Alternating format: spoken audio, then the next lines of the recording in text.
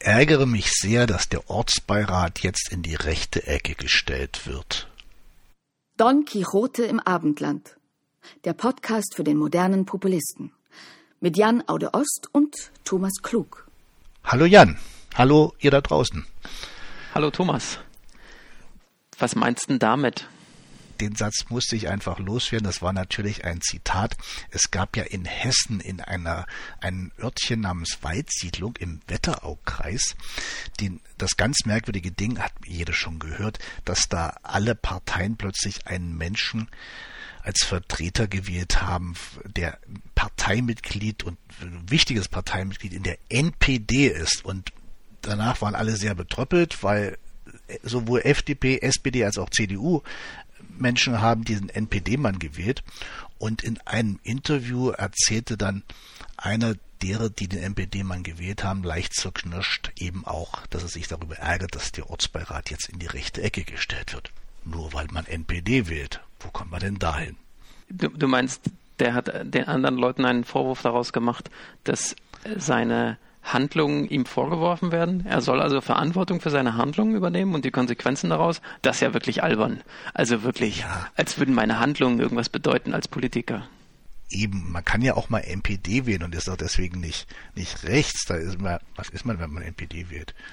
Na gut, aber die haben halt den Menschen gesehen und nicht die Partei dahinter. Ich glaube, das ist so auf einem ganz kleinen Dorflevel und es ist vielleicht nicht ganz einfach, da jemanden zu finden, der sich überhaupt engagiert, und so ist das halt passiert. Ich glaube, da hat keiner wirklich nachgedacht.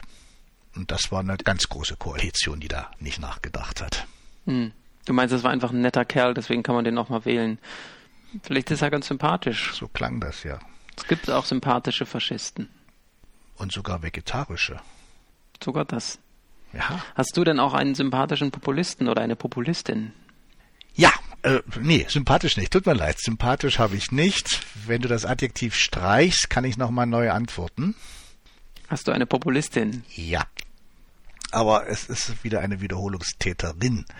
Tut mir leid, aber der Satz ist einfach zu doof. In einer ARD-Sendung wurde die Parteivorsitzende Kramp-Karrenbauer gefragt, warum die Reichen immer reicher und die Armen immer ärmer werden. Und da hat sie Folgendes geantwortet. Ja, das ist zumindest gefühlt so, nicht jede Statistik gibt das her. Ich würde mir als CDU-Vorsitzende wünschen, und das ist auch Ansatz unserer Politik, dass wir mehr Menschen in Deutschland in die Lage versetzen, selbst Eigentum zu bilden, zum Beispiel insbesondere Wohneigentum. Denn wenn man das mit anderen Ländern in Europa vergleicht, haben wir eigentlich eine relativ geringe Quote von Eigenheimbesitzern.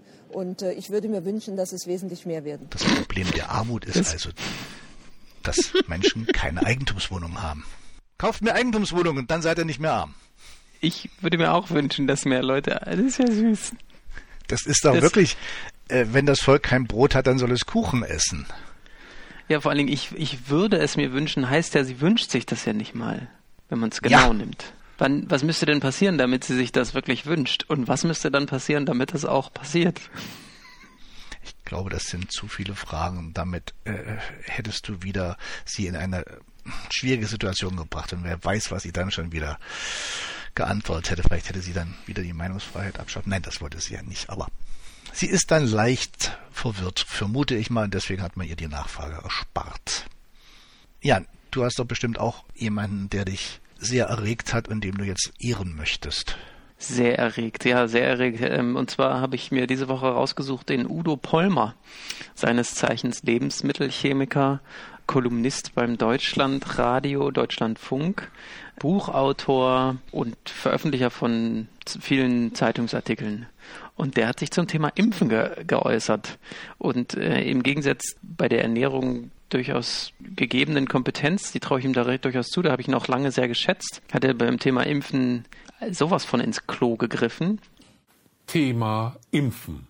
Da wimmelt es nur so von religiösen Eiferern, von Päpsten und Gegenpäpsten, von Ketzern und Sekten. Die Amtskirche verkündet ihren Schäfchen die frohe Botschaft. Würden alle Bürger geimpft, dann wären die Krankheiten alsbald besiegt. Bla bla bla.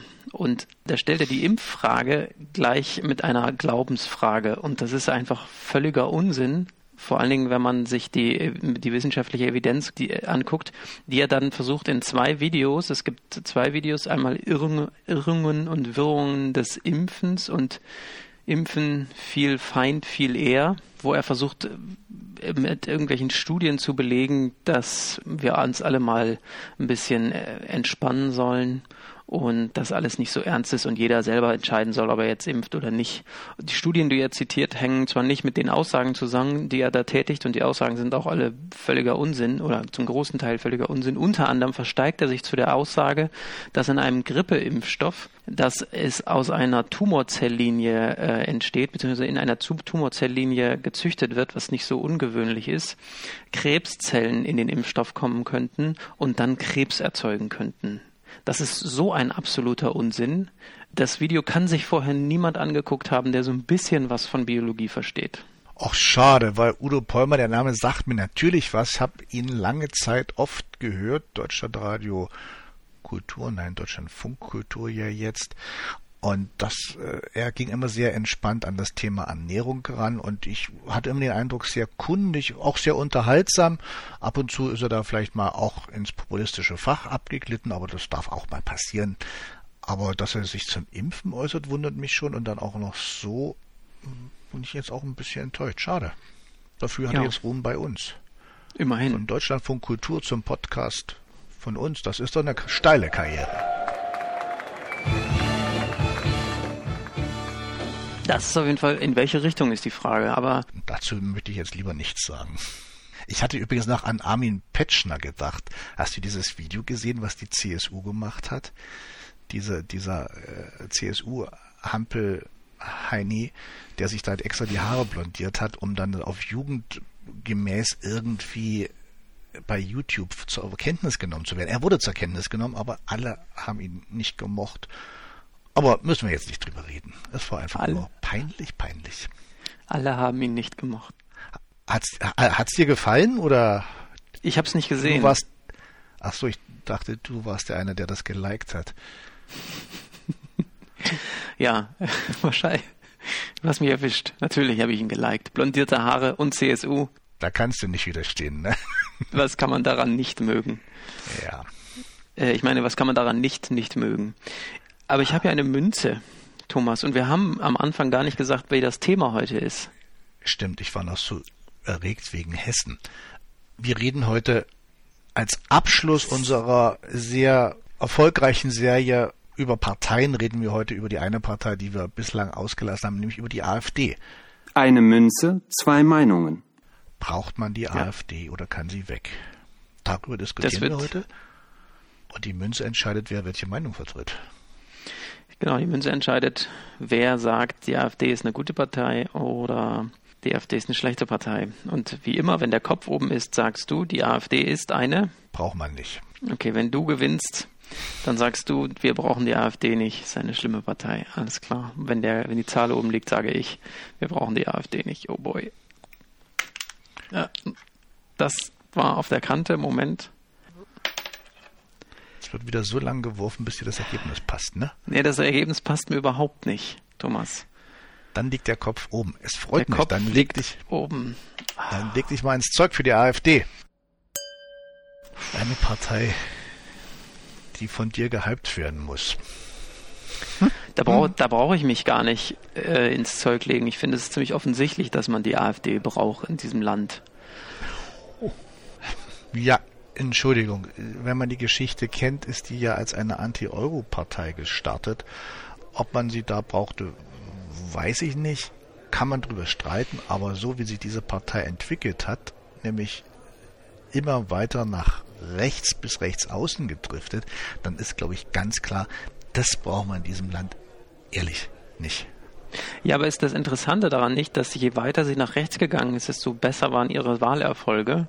Und das zeigt ja eigentlich, dass dieses Land diese Partei eben doch braucht, weil wenn sie gewählt wird, dann vertritt sie ja auch eine Ansicht und eine Meinung und Position, die von der Bevölkerung an anderer Stelle vermisst wird. Und das scheint sie so gut zu machen, dass sie in Sachsen und Brandenburg von ziemlich vielen Leuten, fast von den meisten Leuten, von den zweitmeisten Leuten sozusagen, gewählt wird.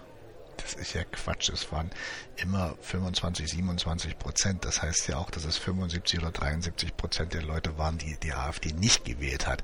Also 3/4. Das ist ja nun dann wirklich nicht so, dass es die meisten Leute sind.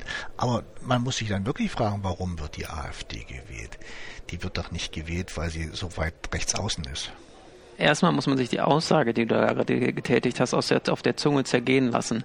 Denn der AfD wird ja häufig vorgeworfen, dass sie undemokratisch ist. Aber wie undemokratisch die Aussage ist, die du da gerade getätigt hast, das fällt dann ja hinten runter. Also nur weil nicht die Mehrheit die gewählt haben, heißt das ja nicht, dass die Partei nicht gebraucht wird. Weil es gibt ja viele Parteien, die nicht die Mehrheit haben. Und 25% sind ja eigentlich ein ganz unwesentlicher Teil der Bevölkerung, die Ansichten, Wünsche und Werte so einer großen Bevölkerungsgruppe einfach unter den Tisch fallen zu lassen, weil man ihnen keine Wahl bietet, dies auszudrücken, das ist total undemokratisch. Ja, du fühlst dich nicht wohl in deiner Rolle. Aussagen getätigt, du drückst dich doch sonst nicht so gespreizt aus. Aber tut mir jetzt leid. Nein, das ist überhaupt nicht undemokratisch. Ich habe nur festgestellt, dass es eine große Mehrheit gibt, die diese Partei nicht wählt. Und die werden ihr Gründe haben, sie nicht zu wählen. Natürlich muss man das beachten, dass es 25-27% sind, die jetzt in 2 Bundesländern meinen, die AfD braucht man. Ich kann die Meinung trotzdem nicht verstehen. Ich glaube auch nicht, dass die gewählt wird, weil sie rechts außen ist, sondern sie wird einfach gewählt, weil sie Stimmungen bedient und weil sie es schafft, geschickt immer wieder eine Opferrolle spielen zu können und weil sie es schafft, immer wieder durch absurde Dinge in die Medien zu gelangen. Und das ist einfach möglicherweise, das weiß ich jetzt nicht, das schätze ich so, einfach so eine Sehnsucht ein bisschen nach Randale. Das scheint es irgendwie zu geben, weil Demokratie ist anstrengend. Demokratie muss man jeden Tag neu erarbeiten eigentlich. In der Demokratie muss man Kompromisse schließen. Da muss man ins Detail gehen. Das strengt an, das ist nicht sehr schön. Und da kommt dann die AfD an und bietet so ganz einfache Lösungen. Ausländer raus und schon geht's uns wieder gut. Dass das nicht funktioniert, wissen doch eigentlich alle. Aber manche wollen es nicht wahrhaben. Aber jetzt wirfst du der AfD vor, dass sie Politik mit Stimmungen macht. Aber das machen ja alle Parteien. Die machen halt unterschiedliche Politik mit unterschiedlichen Stimmungen. Und ihnen vorzuwerfen, dass sie nur in die Medien kommen, wenn sie Krawall machen, finde ich jetzt auch ein bisschen zu kurz gegriffen, weil es gibt ja einfach so einen Medienkonsens, dass nur irgendwie so liberale, linksgrüne Positionen da reinkommen und dann bleibt einem ja als rechte Partei, und da müssen wir uns ja nicht drüber streiten. Was denn das für ein Medienkonsens, von dem du hier träumst? Dass die AfD eine rechte Partei ist, das kann man ja auch durchaus sagen. Da bleibt einem aber als rechte Partei einfach auch nichts anderes übrig, als ein bisschen zu polarisieren, um dafür zu sorgen, dass man dann auch wahrgenommen wird. Das finde ich ja schon legitim. Das könnten andere Parteien auch machen die halt nicht. Die können ja machen, was sie wollen. Die Frage ist aber, wohin führt das, was diese AfD so macht? Und da darf man in der Tat ein bisschen Angst haben. Aber das ist ja eine Unterstellung, das wissen wir ja gar nicht, wohin das führt. Das sagst du ja gerne, aber ich denke, das ist keine Unterstellung. Man muss da einfach nur das zur Kenntnis nehmen, was die AfD sagt, was ihre Abgeordneten sagen. Ich habe hier mal ein schönes Beispiel, wie sich die AfD in Fragen von Kultur äußert, weil das betrifft uns ja alle auch so ein bisschen. Also da finden sich zum Beispiel Aussagen, wir sind der Auffassung, dass es nicht die Aufgabe von Kunst ist, sich in den Gesinnungsdienst eines bestimmten Meinungskartells zu stellen. Selbstverständlich kann Herr Kuhorn, gemeint ist der Intendant des Deutschen Theaters in Berlin, Gesinnungstheater und Propagandatheater machen. Der Punkt ist nur, das kann er nicht mit Steuermitteln machen. Also da wird einfach ein ganzes Theater zu einem Propagandatheater erklärt. Was ist denn das? Und da gibt's viele andere Aussagen, wo man einfach nur Angst kriegen kann vor dem, was die AfD so fordert. Ja, aber ähnlich wird doch auch über die AfD gesprochen. Das ist doch normale politische Rhetorik. So geht man doch. Das ist doch keine normale Rhetorik, wenn ich einen Intendanten unterstelle, dass er einfach nur ein Propagandahaus leitet. Nee, das kommt darauf an, was der Intendant da so fabriziert und ob das zu dem passt, was ich so sage oder nicht. Also Propaganda ist ja einfach nur Propaganda. Ist ja nichts Schlimmes daran. Es ist Propaganda, oder wenn ich dann höre, wenn wir eine starke Theaterkultur wollen, brauchen wir also zuerst eine starke Nationalkultur. Da weiß man doch, was die Herrschaften vorhaben. Das klingt sehr für mich nach Ruf nach Zensur und nach dem Ruf, nur noch das zu machen in der Kultur, was den Herren, es sind ja meistens Herren der AfD, genehm ist. Aber das sind ja einfach Unterstellungen. Also für dich klingt das danach, ja, weil was du denkst, ist daran eine Unterstellung? Was will denn der Satz denn 2006, da hieß es endlich sind wir wieder Patrioten, da hieß es Partypatriotismus, da war das irgendwie alles okay und jetzt redet die AfD von Nationalismus, was jetzt auch irgendwie kein wesentlicher Unterschied ist und plötzlich sind das irgendwie die bösen Neunazis. Was soll denn das? Bitte was? Jan, schäm dich. Ich habe hier noch ein Zitat. Und zwar Hans-Thomas Zillschneider, der kulturpolitische Sprecher der AfD-Landtagsfraktion in Sachsen-Anhalt. Der sagt, Angst essen Seele auf, ein berühmter Film von Fassbinder übrigens, ist die bizarre Liebesgeschichte zwischen einem Marokkaner und einer 25 Jahre älteren deutschen Putzfrau. Wer, bitteschön, will solche Abwegigkeiten sehen? Da geht's schon los. Es wird alles aussortiert, was nicht in die Ideologie und Propaganda der AfD fällt. Wie viele Leute haben den Film denn geguckt? Hier, ich habe jetzt keine Zahlen, aber das ist wirklich ein ziemlich bekannter. Gut, mit Kultur ja, hast aber du es ja nicht so. Ich hab, das ist auch ein alter Film. Kenne ich, den Regisseur kenne ich ja, aber die Frage ist ja, wie viele Leute haben den wirklich gesehen? Nur weil das ist ja so ein Problem, auf das die AfD da einfach hinweist, dass das, was die Kulturschaffenden und die Kulturkonsumierenden und darüber Schreibenden toll finden, vielleicht jetzt nicht das sind, was der Breite des Publikums gefällt und dass man vielleicht auch den Wünschen der Breite des Publikums ein bisschen mehr Raum gibt und nicht immer irgendwelche abgefahrenen Künstlergeschichten, die nichts mit dem Leben von Leuten zu tun haben, da also in Szene setzt, sondern auch ein bisschen was Handfestes und den Feuilleton halt auch mal für Transformers irgendwie freigibt. Was Handfestes? Soll jetzt mein Kampf auf die Bühne kommen oder was? Das gibt's ja auch schon. Jetzt komm doch mit deiner Polemik mal klar. Weißt du, immer gleich Nazis. Hitler. Das ist kein Argument. Das ist einfach nur Polemik. Es ist auch kein Argument, wenn du sagst, Hitler. Diese Aussagen, die muss man alle nicht ernst nehmen, das ist so dahergeplappert. Nein, das hat System innerhalb dieser Partei, die du offenbar so schätzt, zumindest die du heute verteidigen musst. Und das kann ich nicht immer negieren. Ich kann mir immer sagen, ja, so schlimm wird's ja schon nicht, aber die Aussagen sind nun mal da, die sind in der Welt und das sind nicht einzelne Stimmen, sondern das ist einfach geballt. Oder heute im Bundestag Frau Weidel, die denkt wieder, dass man, wenn man sich jetzt auf die Umwelt konzentriert und schützen möchte, dass man da gigantische Steuergelder verschwendet für irgendeine theoretische Gefahr des Weltuntergangs in ferner Zukunft. Ich meine, was ist denn das? Da wird einfach negiert, was wissenschaftlicher Konsens ist. Aber das hat doch bis vor ein paar Wochen die CDU nicht anders gemacht. Und viele CDU-Politiker sehen das heute noch so. Die versuchen, die haben gerade oder fressen gerade Kreide, weil sie merken, dass das irgendwie politisch nicht mehr opportun ist, das zu machen.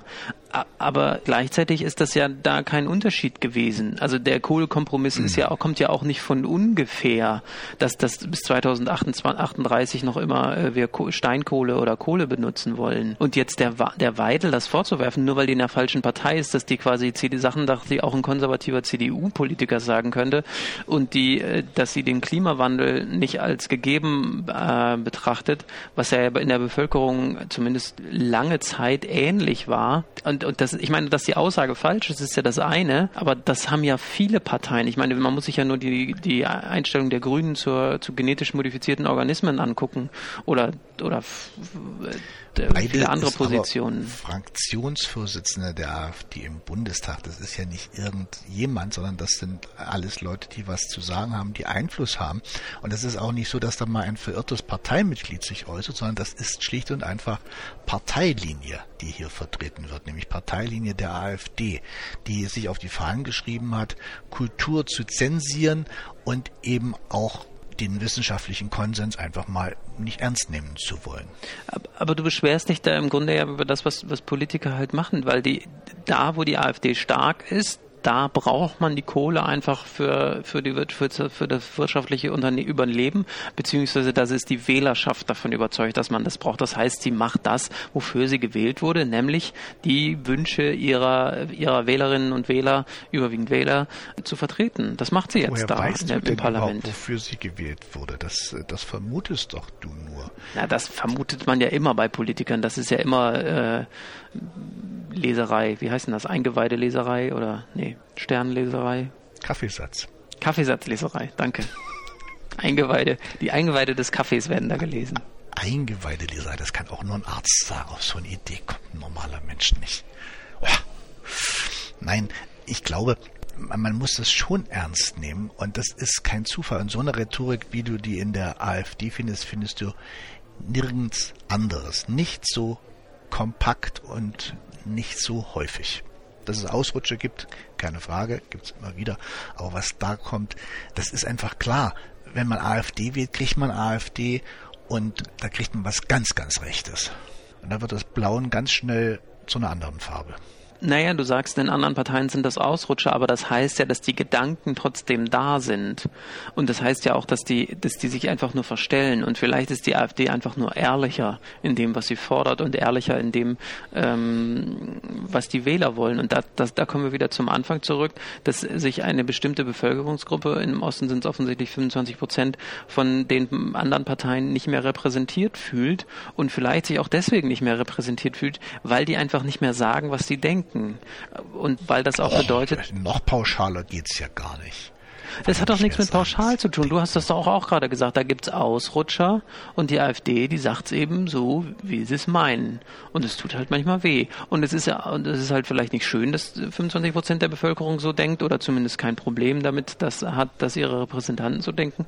Aber so ist halt einfach die Welt und damit muss man sich auseinandersetzen. Und wenn man diese Partei jetzt einfach abschafft oder verbietet oder irgendwas, dann gehen die Leute ja nicht weg, die wählen. Und die haben ja genauso ein Recht darauf, dass sie repräsentiert werden wie du und ich. Haben Leute ein Recht darauf, repräsentiert zu werden, die diese Republik abschaffen wollen? Das wissen wir doch jetzt gar nicht. Das ist doch eine Unterstellung. Entschuldigung. Herr Höcke, der Fraktionsvorsitzende der AfD in Thüringen, Bernd Björn, wie auch immer Höcke, der träumt ja von der kompletten Machtübernahme schon. Und das ist dann keine Unterstellung mehr. Die wollen alle mehr. Die wollen Einfluss haben und die wollen dann losziehen und alles regulieren, was jetzt noch frei ist. Und davor darf man ein bisschen Angst haben. Es gibt ja diese Aussage, dass Journalisten dann irgendwie aus den Funkhäusern gejagt werden, zum Beispiel. Das habe ich von keiner anderen Partei gehört, die im Bundestag vertreten ist. Ausrutscher. Und gleichzeitig zeigt es eben auch... Ab wann sind es denn keine Ausrutscher mehr, Jan? Ab 500.000? Nee, ich finde einfach, du kannst auch, was du damit ja machst, ist, dass offensichtlich da Menschen sich so behandelt fühlen, dass sie denken, dass solche Aussagen okay sind. Und dann ist eben die Frage, woher kommt das und wie kann man das ändern? Und das ist ja das, was wofür die AfD gerade sorgt. Die CDU rückt so ein bisschen nach rechts. Leider rücken jetzt alle Parteien nach rechts, anstatt dass es sich so ein bisschen wieder in ein normales politisches Spektrum gibt.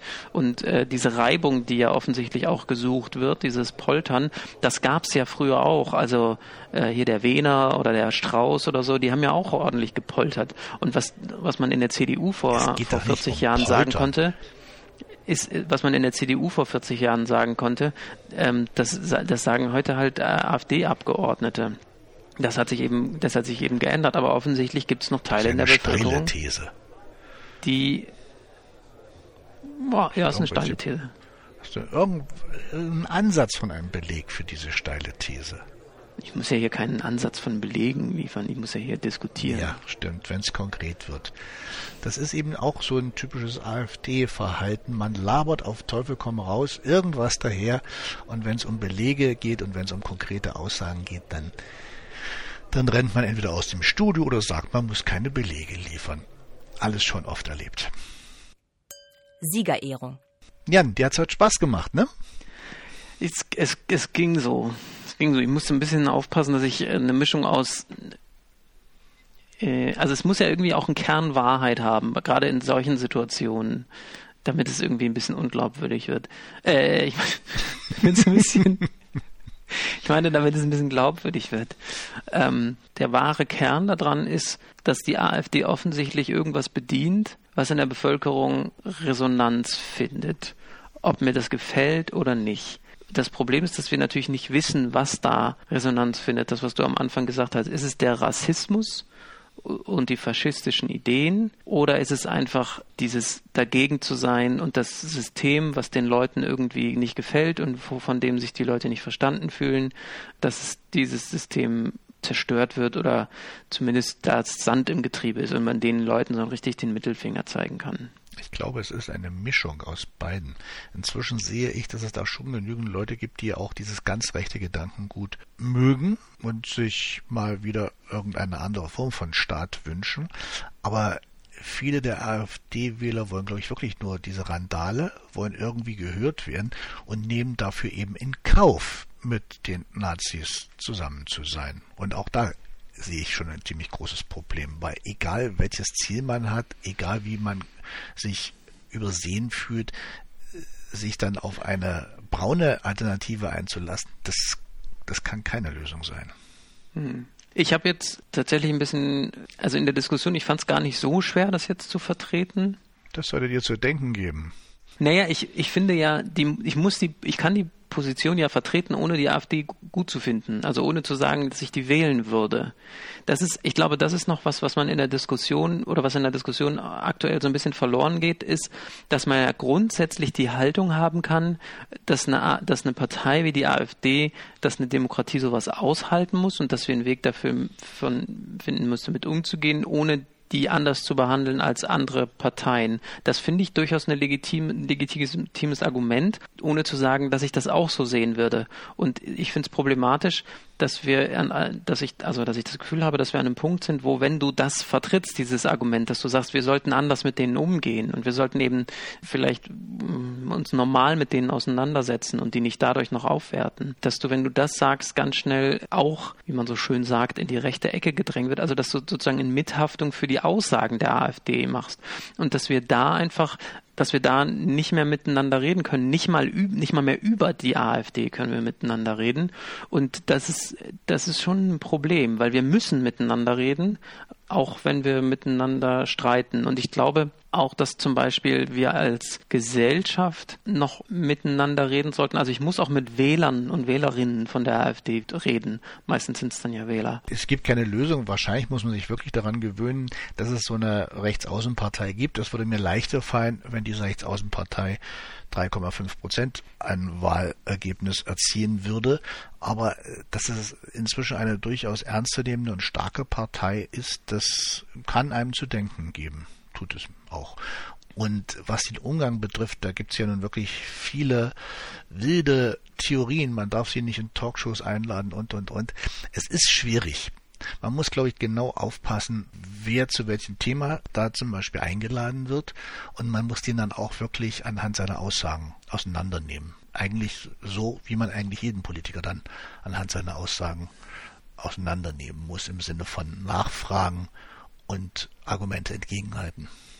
Durch ein AfD-Verbot in Talkshows kommst du dem Ziel, dieser AfD zu zerlegen, nicht näher. Und du darfst, glaube ich, auch als Journalist, sage ich das, nicht das Ziel haben, heute muss sich jemand zerlegen, sondern man muss die Leute nehmen und ganz klar auf ihre Thesen eingehen und etwas dagegenhalten.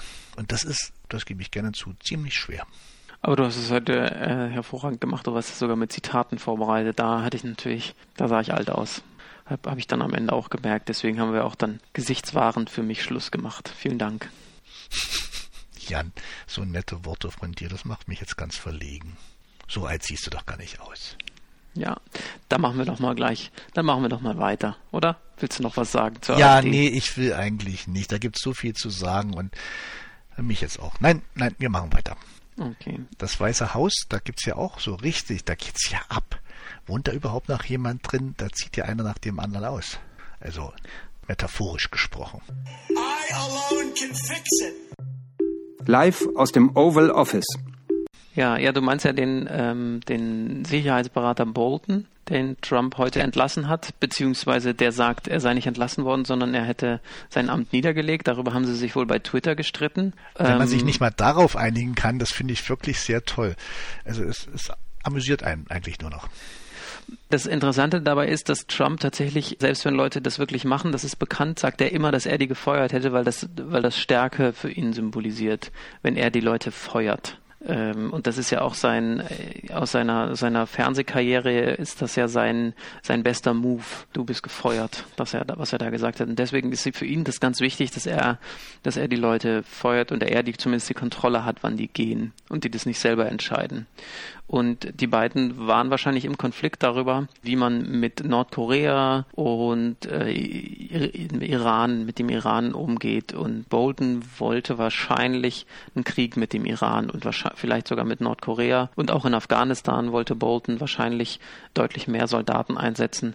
Und das war eigentlich von Anfang an klar. Im Grunde haben sich alle schon gewundert, warum Trump Bolton überhaupt in seine Administration holt. Und wahrscheinlich lag es einfach daran, dass Bolton bei Fox News häufig war und da einfach ein sehr, sehr gern gesehener Gast war und in Trumps Basis einfach gut unterkam. Dann gab's heute noch. Also Bolton war ja wirklich so ein Falke, so ein harter Hund, der ja eigentlich jeden Krieg führen wollte, der ihm zu Pass gekommen wäre. Dann ist es doch eine gute Nachricht, dass Trump so jemanden nicht mehr als Berater hat. Also das ist insofern eine gute Nachricht, weil es dafür spricht, dass Trump bei allen Katastrophen, die er so ausgelöst hat, offensichtlich tatsächlich Hemmungen hat, einen Krieg anzufangen. Und das ist ja eine der Befürchtungen, die einige Menschen haben, ist, dass er, je näher die Wahl rückt und wenn seine Umfragewerte sich nicht verbessern, was im Moment nicht so aussieht, dass die Wahrscheinlichkeit steigt, dass er einen Krieg beginnt, in der Hoffnung, dass dann sich die Nation sozusagen hinter ihm versammelt. Denke aber, da glaubt er selbst nicht dran und vielleicht hat er tatsächlich da sogar Prinzipien, who knows. Oder er... Ja, interessant. Trump hat Prinzipien. Könnte ja wirklich eine neue Erkenntnis sein. Naja, und man darf natürlich auch nicht vergessen, dass er mit dem Iran keinen Krieg anfängt, weil selbst wenn er den gewinnt und die USA dann im Iran sind, da hat ja Russland was dagegen. Und man darf nicht vergessen, dass er gleichzeitig ja immer Politik macht, die Russland zu Pass kommt, was ja auch, da kommen wir zum nächsten Grund, der Grund ist, warum gerade ein hochrangiger Spion aus der russischen Regierung herausgeholt wurde, beziehungsweise nicht gerade, sondern schon 2017, denn die CIA hatte Angst, dass Trump in Kommunikation mit russischen Politikern verraten könnte, dass die CIA eine Quelle innerhalb der russischen Regierung hat. Und man geht davon aus, dass die amerikanischen Geheimdienste wussten, dass Putin persönlich die Einflussnahme auf die Wahl in den USA 2016 befohlen hat, weil davon wohl Aufnahmen gemacht wurden vom Schreibtisch von Putin, von dieser Quelle. Und nachdem Trump, ich glaube es war 2016 oder 17, gegenüber russischen Diplomaten angegeben hat mit Informationen von einem israelischen Agenten, der beim IS drin war klar, dass man Trump mit geheimen Informationen einfach nicht trauen kann. Also der US-Präsident darf alles bekannt machen, was er will. Dann ist es halt nicht mehr geheim. Und sie hatten Angst, dass er diese Quelle an Putin verrät. Und deswegen haben sie rausgeholt. Man muss sich das mal vorstellen. Es ist ja für einen Geheimdienst nicht leicht, eine Quelle zu platzieren, die wirklich ganz oben ist. Und dann ist denen das gelungen. Und dann ziehen die diese Quelle freiwillig ab. Da muss es wirklich sehr gute Gründe dafür geben, wenn die das machen. Und das, was du erzählst, dass Trump einfach als Unsicherheitsfaktor dabei eine große Rolle gespielt hat, klingt für mich zumindest sehr glaubwürdig. Mhm. Einige Leute haben aber auch gesagt, dass es sein kann, dass die Quelle sowieso verbraucht war, weil es relativ schwer ist, das auch aufrechtzuerhalten, also dass man nicht erwischt wird. Aber vielleicht haben sie ihn früher rausgezogen als sonst. Das wird man wahrscheinlich auch nie wirklich erfahren. Genau. Und die Umfragewerte vom Herrn Trump sind so schlecht wie seit dem Government Shutdown nicht mehr. Sein Verhalten wird immer weniger berechenbar und immer impulsiver. Nach unten? Ich denke, da gibt's noch Luft nach unten. Ja, das vergisst man. Das merkt man halt nicht öffentlich. Der schreit vor allen Dingen seine Leute im Hintergrund an. Ich weiß nicht, hast du das mit der Wetterkarte mitgekriegt? Ich meine, das sind so Diskussionen, die man jetzt führt. Man diskutiert über Wetterkarten. So eine Phänomene kenne ich eigentlich nur aus dem existierenden Sozialismus. Als da Tschernobyl explodierte, dann hat man auch gesagt, nein, da ist im Osten Deutschlands also in der DDR sagte man natürlich, ist keinerlei Gefahr. Also da setzt man für die Politik auch gleich mal irgendwie die Naturgesetze außer Kraft. Ja, das war auch so Konsens in einigen Medien, dass es hieß, sowas kennt man eigentlich eher von Diktaturen, wo der größte Führer sagt, wie das Wetter sagt und nicht das Wetter, wie das Wetter ist. Aber Herr Trump hatte jetzt auch die Farmer verloren. Das war ja wohl seine stärkste Wählergruppe, weil er eben den Krieg da mit China, den Handelskrieg mit China angezettelt hat. Und darunter leiden seine eigentlichen Wähler. Und das wird eigentlich auch schwierig für ihn. Ja, und ich glaube, der hat ja gleichzeitig auch ein Hilfsprogramm für die Farmer aufgelegt, damit sie nicht so leiden unter den Zöllen. Und ich weiß jetzt nicht, wie erfolgreich dieses Hilfsprogramm ist, wie sehr dieses Hilfsprogramm die wirtschaftliche Not der Farmer lindert. Gleichzeitig kann ich mir auch vorstellen, selbst wenn die überhaupt keine Ausfälle haben, sind die dann ja plötzlich auf Almosen des Staates angewiesen. Und ich glaube, das wird denen auch nicht gefallen. Also, dass sie auch für ihre Arbeit nicht gewertschätzt werden, beziehungsweise dass die einfach... Der Staatskasse wird es auf Dauer auch nicht gefallen, denke ich. Ja, auf Dauer, aber ich glaube, das ist eher ein kleines Problem im Gegensatz zu dem Steuereinschnitten, die er da gemacht hat. Wahnsinn. Aber das Weiße Haus bleibt halt, unterhaltsam. Das auf jeden Fall, das war ja auch sein Anspruch. Na, wenigstens einen Anspruch hat er erfüllt. Jan, was hast du noch? Magische Momente. Ich wollte auf eine Veranstaltung hinweisen. Am 15. September in der Kongresshalle am Zoo Leipzig. Da findet der Welt im Wandel Impulse-Kongress statt. Seminare und Workshops. Da ist unter anderem Dr. Norbert Kriegisch, chronische Erkrankungen, Ursachenforschung statt Symptome unterdrücken. Das ist ja das, was wir als Ärzte eigentlich gerne machen. Wir unterdrücken ja gerne Symptome. Damit, weiß gar nicht, warum wir das machen, aber das machen wir. Ihr lest die auch aus Eingeweiden, also warum nicht auch das? Ja, dann gibt es hier den Healing Flow von Thomas Young, entdecke die Heilkraft deines Herzens. Und dann hier vor allen Dingen also sehr gut auch Dr. Gerd Reuter, ist es eine Kunst, nicht früher zu sterben als nötig? Das klingt interessant. Ne? Da sollten wir uns überlegen, ob wir uns da vielleicht mal treffen. Da kann man Künstler werden, wenn man früher stirbt sozusagen. Man muss allerdings sagen, ich weiß gar nicht, warum ich diesen Kurs brauche, wenn ich den anderen Kurs mache, nämlich von Horst Vogel, Reinkarnation, wissenschaftliche Beweise und reales Erleben. Das verstehe ich einfach nicht. Also wieso soll ich länger leben, wenn ich sowieso reinkarniere? Das ergibt keinen Sinn. Ja, dass du den Stress des Reinkarnieren nicht jedes Mal hast. Das ist ja wahrscheinlich eine Stresssituation. Und dass du das so selten wie möglich machen musst, musst du lang leben und dann geht alles wieder später von vorn los. Doch, schon logisch. Insgesamt betrachtet, wenn man jetzt mal alles im Großen und Ganzen, ist das jetzt auch wirklich nicht, Ich habe ein ganz anderes Problem. Wenn wir darauf hinweisen, ich sehe immer diese Meldungen von diesen Facebook-Partys, also Partys von Jugendlichen, die auf Facebook bekannt gegeben wurden, und dann stürzten Tausende dahin. Und wenn wir jetzt darüber reden, wird es da ja nun auch richtig voll werden. Hoffentlich muss die Polizei nicht eingreifen bei der Veranstaltung. Ja, man kann ja einfach vorher anrufen und einfach fragen, ob noch genug Platz ist. 07141 916211 ist die Nummer. Ich wiederhole nochmal 07141 916211. Welt im Wandel Impuls in Dresden. Das ist jetzt nicht dein Ernst. Tageskarte kostet 85 €. Ich kann das nur jedem unserer Hörerinnen und Hörer empfehlen. Prophezeiung der Transformation von Armin Risi. Ich weiß gar nicht, was du hast. Trennung als Chance für persönliches Wachstum. Auch ich bin schon groß genug. Maria Sanchez, Selbstliebe ist kein Zufall, die revolutionäre Kraft des Fühlens. Ich weiß nicht, ob man da masturbiert zusammen? Wahrscheinlich, ja. Okay, du hast mich überzeugt, wir müssen hingehen. Alles klar.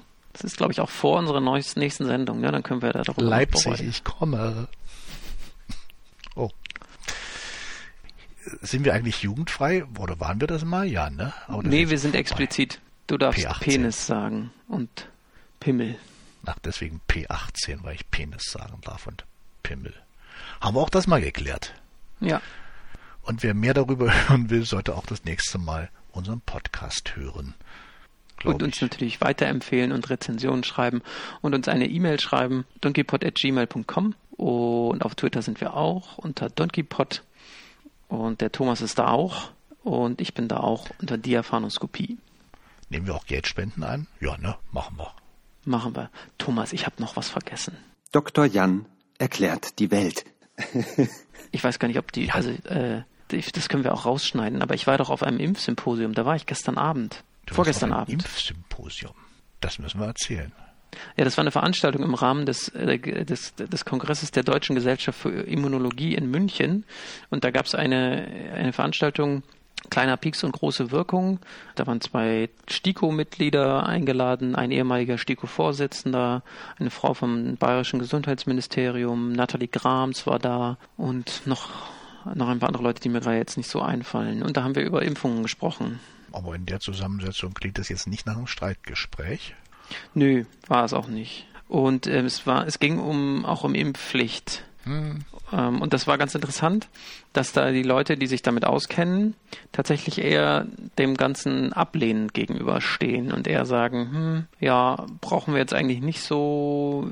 Wir denken eher, dass das mehr negative Effekte hat als positive und man sollte vorher andere Maßnahmen nutzen oder versuchen zu nutzen.